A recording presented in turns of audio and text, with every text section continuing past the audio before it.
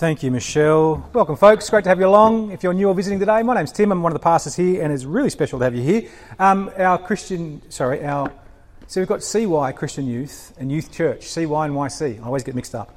YC, 5 to 8, your chance to head out with Darcy and someone else. I don't know. The rest of us, we're going to hang out in that chapter of Corinthians. Please have your Bibles open if you've got one there. If you don't have one there, slip up the back and grab one. If you don't own a Bible, you do now. Go and scribble your name in one of the ones that you grab from the back, because we would like you to have God's Word available to you at all times as well. Now, I'm going to just get organised here a little bit, and then we'll start as we usually do, and we'll pray and ask God to help us as we dig into His Word. Would you pray with me? Heavenly Father, we thank you for your Word. We thank you that you're not hidden your glory from us, but you have made it plainly perceivable in Jesus. And we ask now that you would not allow even one person to leave here today untransformed, that all of us would come to a deeper knowledge and appreciation and a great thanks for your glory on display in Christ Jesus, especially if it's for the first time that we realise it. And so for Jesus' sake we get to pray that. Amen. Right, I'm going to do something a little bit different today, and I'm going to dive straight into the text. No fancy setups or illustrations or long stories. Where's he going with this one? What's he going to... None of that. I'm diving straight in. Because in and of itself that is an illustration, you'll see later in the passage before us. But because, as often is the case, there's far more gold to mine here than time permits me. And brevity is not my strong suit. So, what I want to do is I want to quickly pick up a little bit of a recap on chapter 3, and I want to help you see how this is intimately linked with what we're about to look at today. So last week we looked at 2 Corinthians 3. I called it the basis for boldness. It was the basis for boldness of Paul's ministry in Corinth, and it was God's power to work through Paul despite his weakness and unimpressiveness. In fact, if you have just cast your eye up to chapter 3 verse 6, Paul says that God had made him competent as a minister of a new covenant, that is the gospel of Christ, and it far exceeds the glory of the ministry of Moses in the Old Testament, the law. This was the basis for Paul's boldness. His competence was not in Paul himself, but in God, who made him competent as a minister of the gospel. So Paul was bold in Corinth, even when the relationships were strained. He was willing to speak boldly to them, to challenge them, to encourage them, to correct them. And now he begins this section of the letter with a clear connection to what he's just said. In fact, have a look at chapter 4, verse 1. This is how he starts. Therefore, straight away he's linking it, isn't he? Therefore, since through God's mercy we have this ministry, we do not lose heart. You see how he's connecting these two? That's the ministry we've got. That's the basis we've got for boldness. And therefore, we don't lose heart. Now, I love this start here because automatically it's an encouragement and a recognition of the fact that there will be times when, if you are a Christian who wants to share the gospel, there will be times when that is hard. There will be times when there's the potential for you to lose heart. There'll be times when it's costly, where it's awkward, where it's seemingly non-effective. And in that moment, you know that moment of that heart drop where you go, I really desperately want this person to know, and it's just, what's going on? In fact, let me give you a quick small example. If you've ever invited a friend to church, you will know this well. You will know and understand the feeling. It's how you suddenly become hypersensitive to everything that happens at church that day. You're aware of everything going on to the finest minutiae. In fact, you're listening with a super-tuned ear to every word uttered because you desperately don't want your friend to be put off Christianity or Jesus. Yes? Are you tracking with me? And then you get to church and the microphone doesn't work. This thing on? What's going on? Yeah. And the singers are off key. And the service leader, they go for a joke, but they shank it badly. They think it's a late-night comedy sketch, and everyone says, what the heck is going on here? And then the preacher gets up and preaches a howler. Now, it's possible that none of those things happen, but that you heard it that way. Why? Because you desperately want your friend to come to the same understanding as you about the magnificence of who Jesus is. And you want nothing to stop them from recognizing both their desperate need for forgiveness from God and his matchless offer through Christ. You know what I'm talking about? I'm not the only person who's had that. Maybe you're having that experience right now. You want it to go well so that when you perceive that it hasn't, it's easy to lose heart.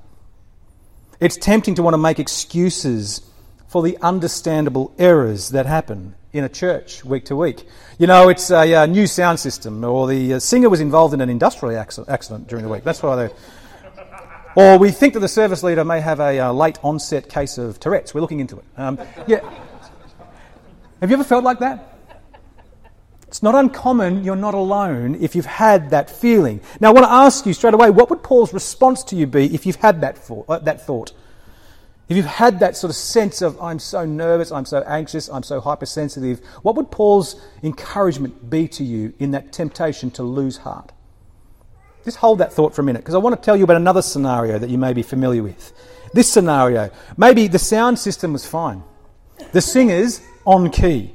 The service leader, winsome, articulate, well-dressed and charming. And the preacher didn't preach a howler, but he preached in line with the authority of the message from God's word, and it was a challenging listen. Sin was preached as sin. Jesus was preached as exclusive, merciful Saviour, and therefore the urgency and the importance of a personal response was unmistakable and unavoidable, and yet your friend is offended, not excited. What's the temptation in that circumstance? Have you ever had that one? Maybe it wasn't that you brought your friend to church. Maybe it was actually you've been having a conversation, sharing the gospel personally with someone, and you've not held back on the tough questions. Rightly, you've been transparent and you've answered and you've thought and talked through this, and it doesn't seem to be landing well. In fact, it's getting awkward. When that message of human sin and the need and offer of salvation in Christ alone is met with either crickets, what I mean is like just blank stares, nothing. Or maybe it's met with complaints, that doesn't sound very loving. Or it's met with criticism, who do you think you are? How can you possibly pretend to know that?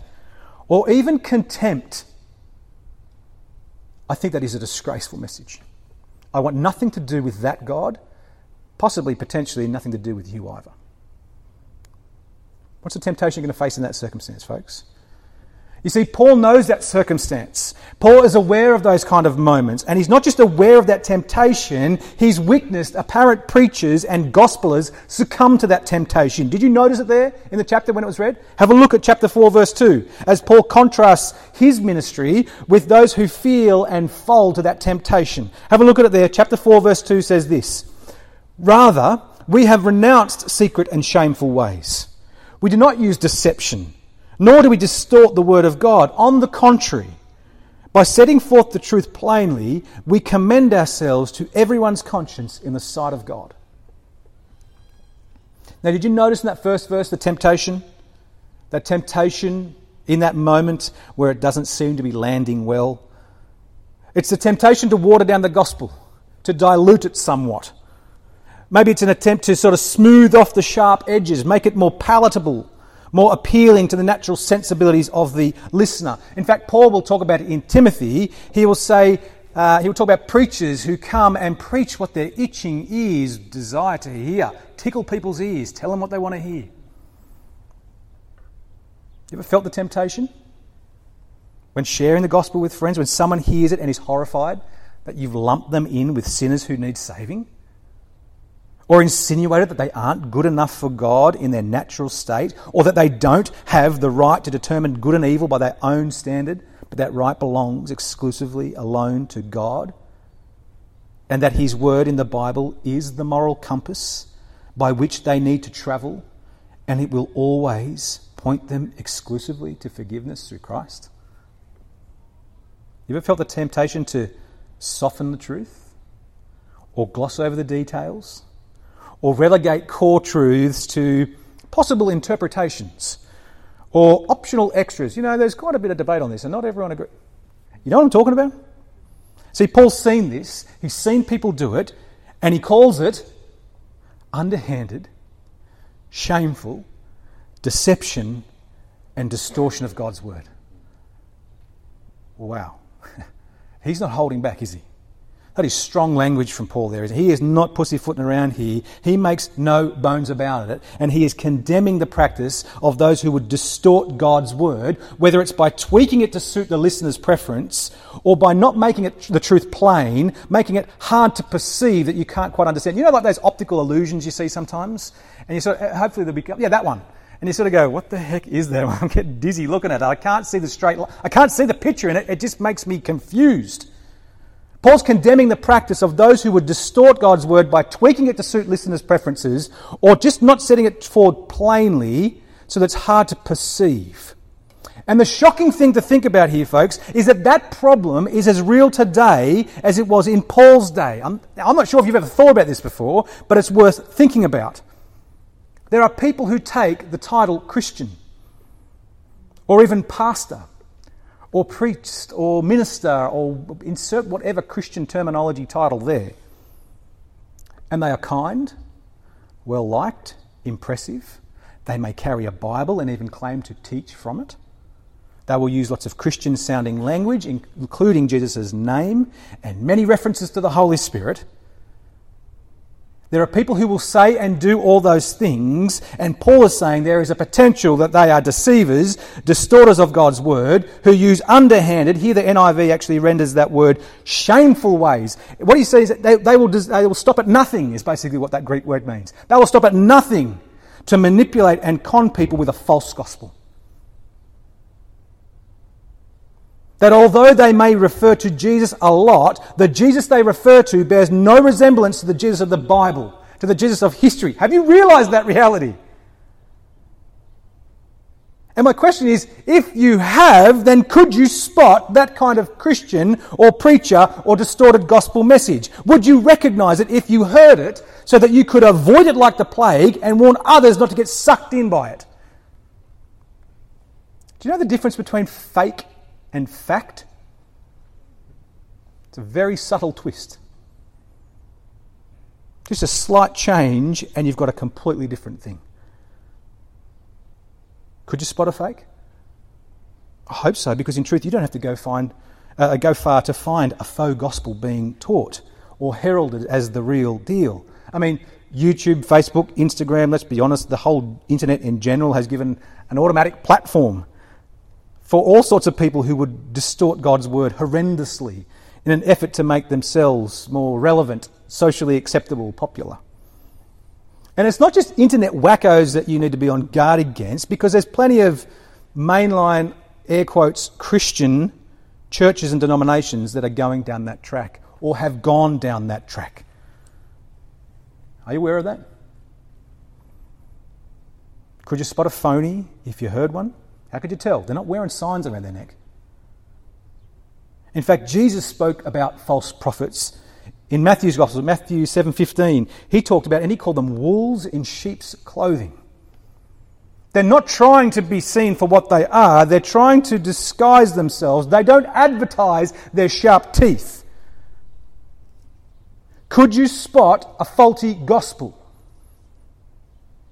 How would you do so? Well, it's like spotting any forgery.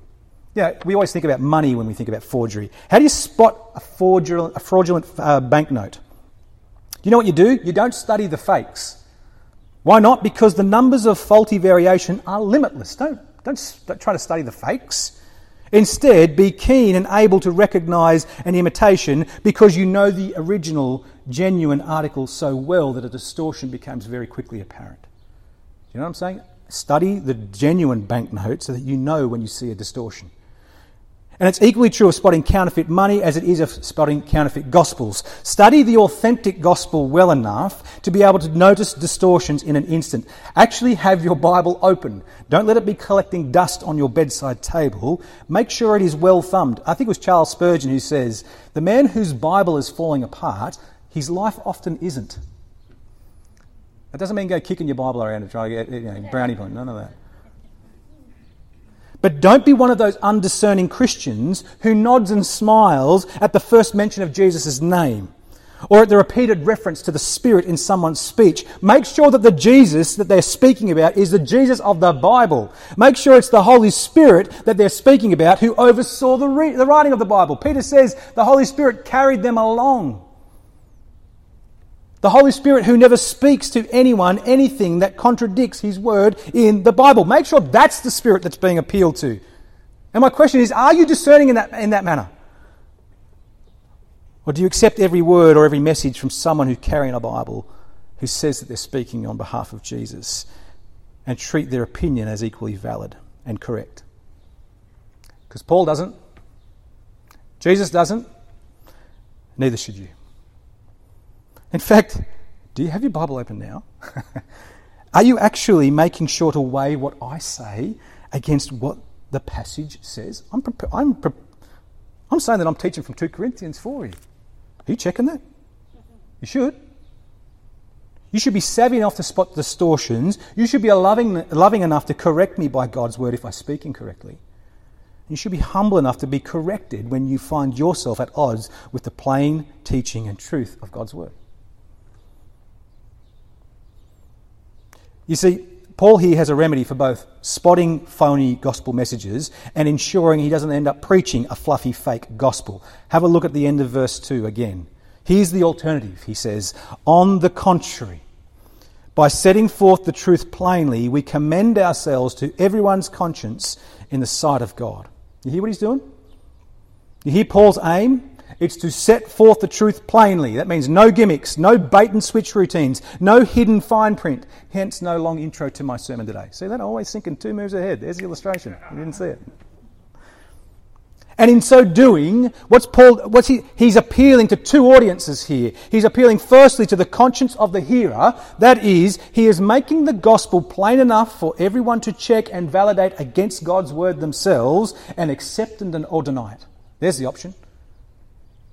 And before God, that is, Paul is comfortable in his own conscience before God that he is faithfully teaching and preaching in line with God's revealed truth in his word. I often talk about you live with an audience of 1. I still maintain that. I kind of like what Paul's doing here and saying, preach this with an audience of 2. Appeal to the person's conscience in the sight of God. Now, I also want to just sort of correct something here, or potentially proactively correct something, because there's 2 potential errors to avoid when you read Paul on this space. The first thing I want you to see, and if you've got an outline, they're in your outline. The first thing is Paul is not advocating here for a careless dump and run type evangelism strategy, or what I like to call blunt force evangelism. Setting the truth forth plainly does not mean being cold or harsh or arrogant or relationally obtuse when sharing the gospel with people. It's where we get that term Bible basher. Don't be that. Actually, Jake Anderson had a Bible about that thick, and I thought that'd do some damage. Should have changed some minds with that, Don't do that. Paul of all people, in fact, what does he do? Think about this. He preaches, he teaches, he argues, he persuades, he appeals, he exhorts, he defends, he denies, he challenges, he corrects people as he shares the great hope of Jesus in his missionary journeys. And he always does that motivated and marked by a genuine love for God first and a genuine love for people, and his message is always bathed in prayerful dependence on God to do the work of changing. In fact, I'll challenge you, go read Acts. Just read Acts and take note of what it looks like practically for Paul to set forth the truth plainly during his missionary journeys. You will see that it is deliberate, it is intentional, it is pointy, and it's incredibly loving. Actually, it's incredibly personally costly. Could the same be said about your efforts to share the gospel as a follower of Christ who is trying to encourage others to follow Christ? A disciple wanting to make disciples. Deliberate, intentional, pointy, loving, bathed in prayer. Notice I'm sort of taking it as read that you are desiring to do so, by the way. That you are if you're a follower of Christ, I'm taking it as read that you desire to share that with others. And I'm doing that because I can't imagine a single solitary valid excuse that you could use before God to justify knowing the truth about Jesus, but never attempting to make him known to others. Can you think of an excuse? I can't. So I'm taking it as read that you desire. I'm trying to help you. Don't fall into the trap, though, of loveless, blunt force trauma evangelism. That's one error to avoid. What's the other error to avoid? Well, the other error is when reading this, it's to incorrectly assume that if you follow Paul's example here, if you set forth the truth plainly before a person's conscience in the sight of God, that this will automatically make people Christians. Everyone will be dancing like this and doing carpet time for Jesus and that sort of stuff. Don't fall into that trap. It's what I want to call mechanistic evangelism or sausage factory evangelism. I just put this into the grinder, turn the handle, this is what pops out. You know what I'm talking about? That's not what it ought to look like either. And no less, it's by God's design that it will not be like that. In fact, check this out in chapter 4, verse 3. What does it say here? Paul says, "And even if our gospel is veiled, it is veiled to those who are perishing. The God of this age has blinded the minds of unbelievers so they cannot see the light of the gospel that displays the glory of Christ, who is the image of God." Do you hear what Paul is saying here?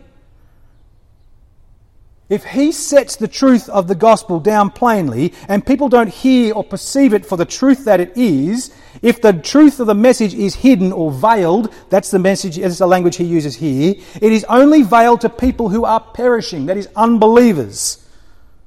And that's so because the God of this age, that's the devil. Paul will often use phrases like that. Thinking Ephesians, where he'll talk about the spirit of the spirit at work and the spirit of the air who is now at work in those who are disobedient. Ephesians 2, or the God of this age. It's an ironic way to speak about the devil because he's not God. The God of this age. The God of this age, the devil has blinded their minds so they cannot understand the truth. Now, I reckon I read that first and I go, "Whoa, that is heavy, harsh, concerning stuff," don't you think? You read that at first glance. Is it possible to suggest that Paul's saying this with a kind of nonchalant shrug of his shoulders, and preach the gospel, if it's veiled, big whoop, they're perishing? Is that what he's doing? It's how it reads at first, and it's not what he's doing. In fact, check the text out, because what Paul is doing here is actually underlining 4 truths plainly so that the Corinthians, and you and I along with them, would have a clearer understanding of the mercy and the magnificence of God's power through the gospel. And here's the 4 plain truths. The first one we've just read. Truth bomb number 1. The present reality of all people, as we've just read in verses 3 and 4, is that they are blinded by sin, the world and the devil. Unable to recognise or understand Jesus as God. That sounds hard. But let me say, if you're here today and you're not trusting Jesus as God, this is you. I'm not saying that to be provocatively harsh. I'm saying that's because it's what God's word says. And if you're here today and you are a Christian, you will recognise that that was you. Spiritually blind to the reality of Christ. All humanity is included in that category at some point. Very inclusive. Actually, the concerning thing that I find here is almost it seems as if the devil, the God of this age, it seems as though he's got the real power here. That he's able to blind people, to keep them in the dark. Is that what Paul's insinuating? Because if we left it there, that's what I'd be thinking, but it's not even close to the truth. No. The first truth bomb is that all people naturally blinded to the truth of Jesus by sin, the world, and the devil. But because God is in ultimate control, he's prescribed the remedy to this spiritual blindness. Here's truth bomb number 2. It's the means of the remedy, and it's the preaching of a message. It is the proclamation of a message. In fact, have a look at it there, chapter 4, verse 5. In response to people's spiritual blindness, what does Paul and his fellow Christian brothers and sisters do? Verse 5, we preach. This is the means of remedying the spiritual blindness that everyone has by nature. Here's the strategy by which spiritually blind eyes are to be addressed, and it's through their ears as a message is proclaimed. And what's the content of that message to be preached? What's the subject or the core element of this proclamation? Truth bomb number 3, verse 5 again. For what we preach is not ourselves. That is, it's not a self-help message. This is not a proclamation that the solution for spiritual blindness is either in Paul. He can't flick the spiritual light on for someone. Nor is the solution deep inside the person themselves who is spiritually blind. They can't flick the spiritual lights on either. No, the content, subject and focus of this proclamation is the truth of Jesus. See it there in verse 5? For what we preach is not ourselves, but Jesus Christ as Lord. Now, that is the simplest way to share the gospel.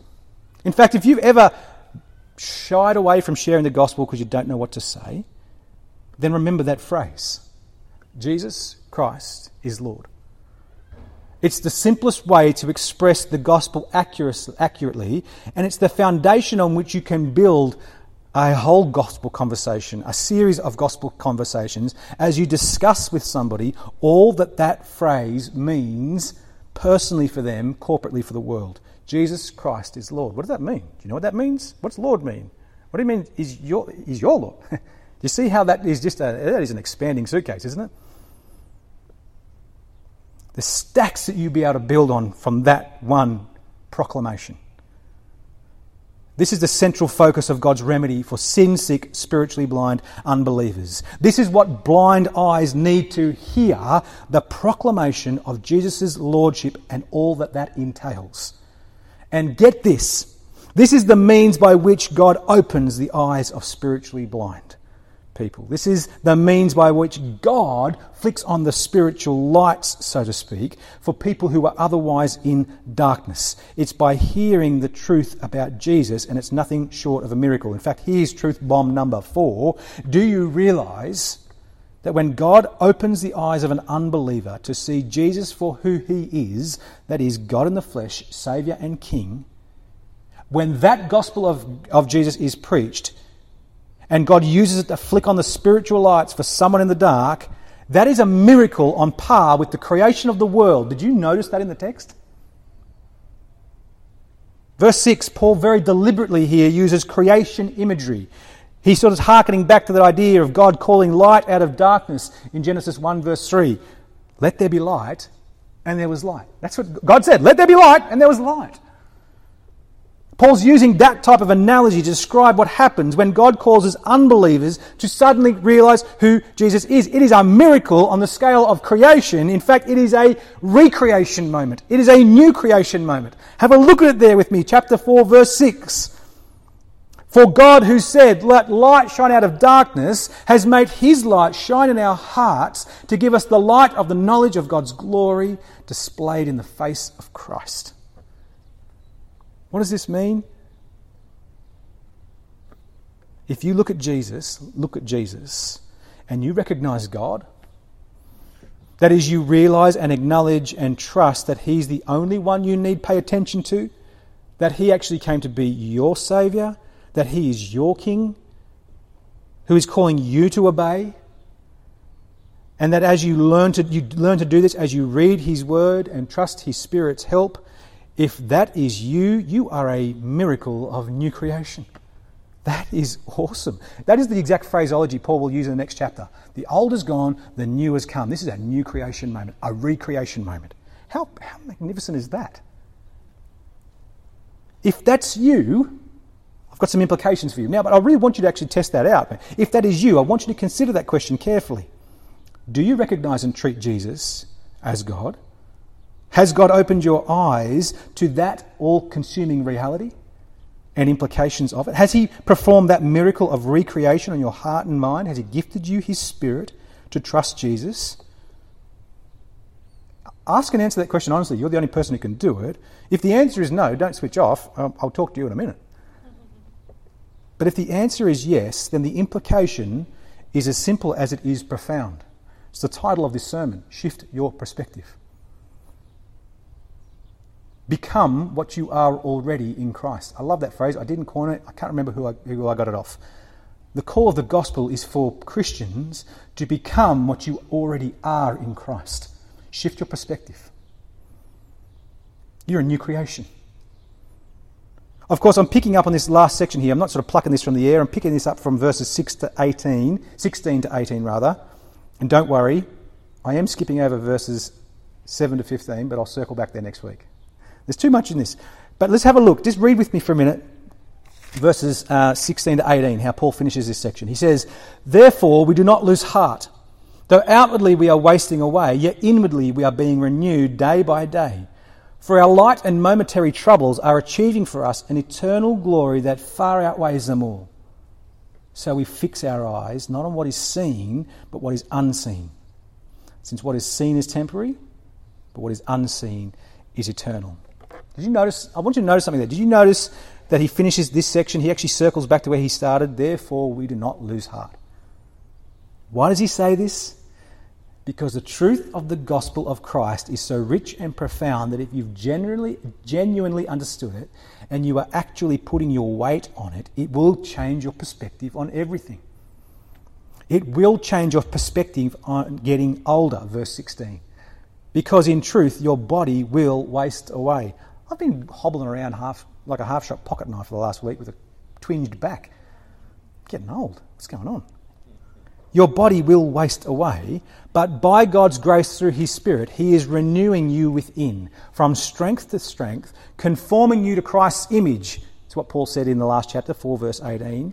And making you fit, not just to endure life now, but making you fit to enjoy life eternal. How awesome is that? Change your perspective on your body and how it's wasting away and inwardly being renewed. And it will change your perspective on hardships and suffering, verse 17. Because though being a follower of Jesus who is keen to share that in a hostile world, though that will be not easy at times, you ought view the struggles as light and momentary. Because by comparison to what is in store for you in Christ, that is eternal glory, that's what they are. Light and momentary. Now, if Paul can say that, and we've looked at the way he copped a pizzling from go to low, absolutely copped it from both barrels, from every angle. Light and momentary afflictions, pale into insignificance by the weight of glory that is being stored up in Christ. That is amazing. And it ought to change your perspectives on your priorities and your focus, verse 18. Away from what is seen and temporary to what is unseen and eternal. Now, how much do we need to be reminded of that in a materialistic world, especially at Christmas? There is so much that is seen, there is so much there, but it's temporary. And there is an ever-present temptation to focus on what we don't have in comparison with the next person, whether it be trinkets and toys and remote control cars, or even positive relationships with which to share the celebration of the Christmas season. It's easy to be tempted to be down. I don't have what they have. But the gospel insists that you shift your perspective on your priorities to focus on what is unseen and eternal. Because in Christ, if God has opened your eyes to the truth of Jesus, you lack nothing. Ever.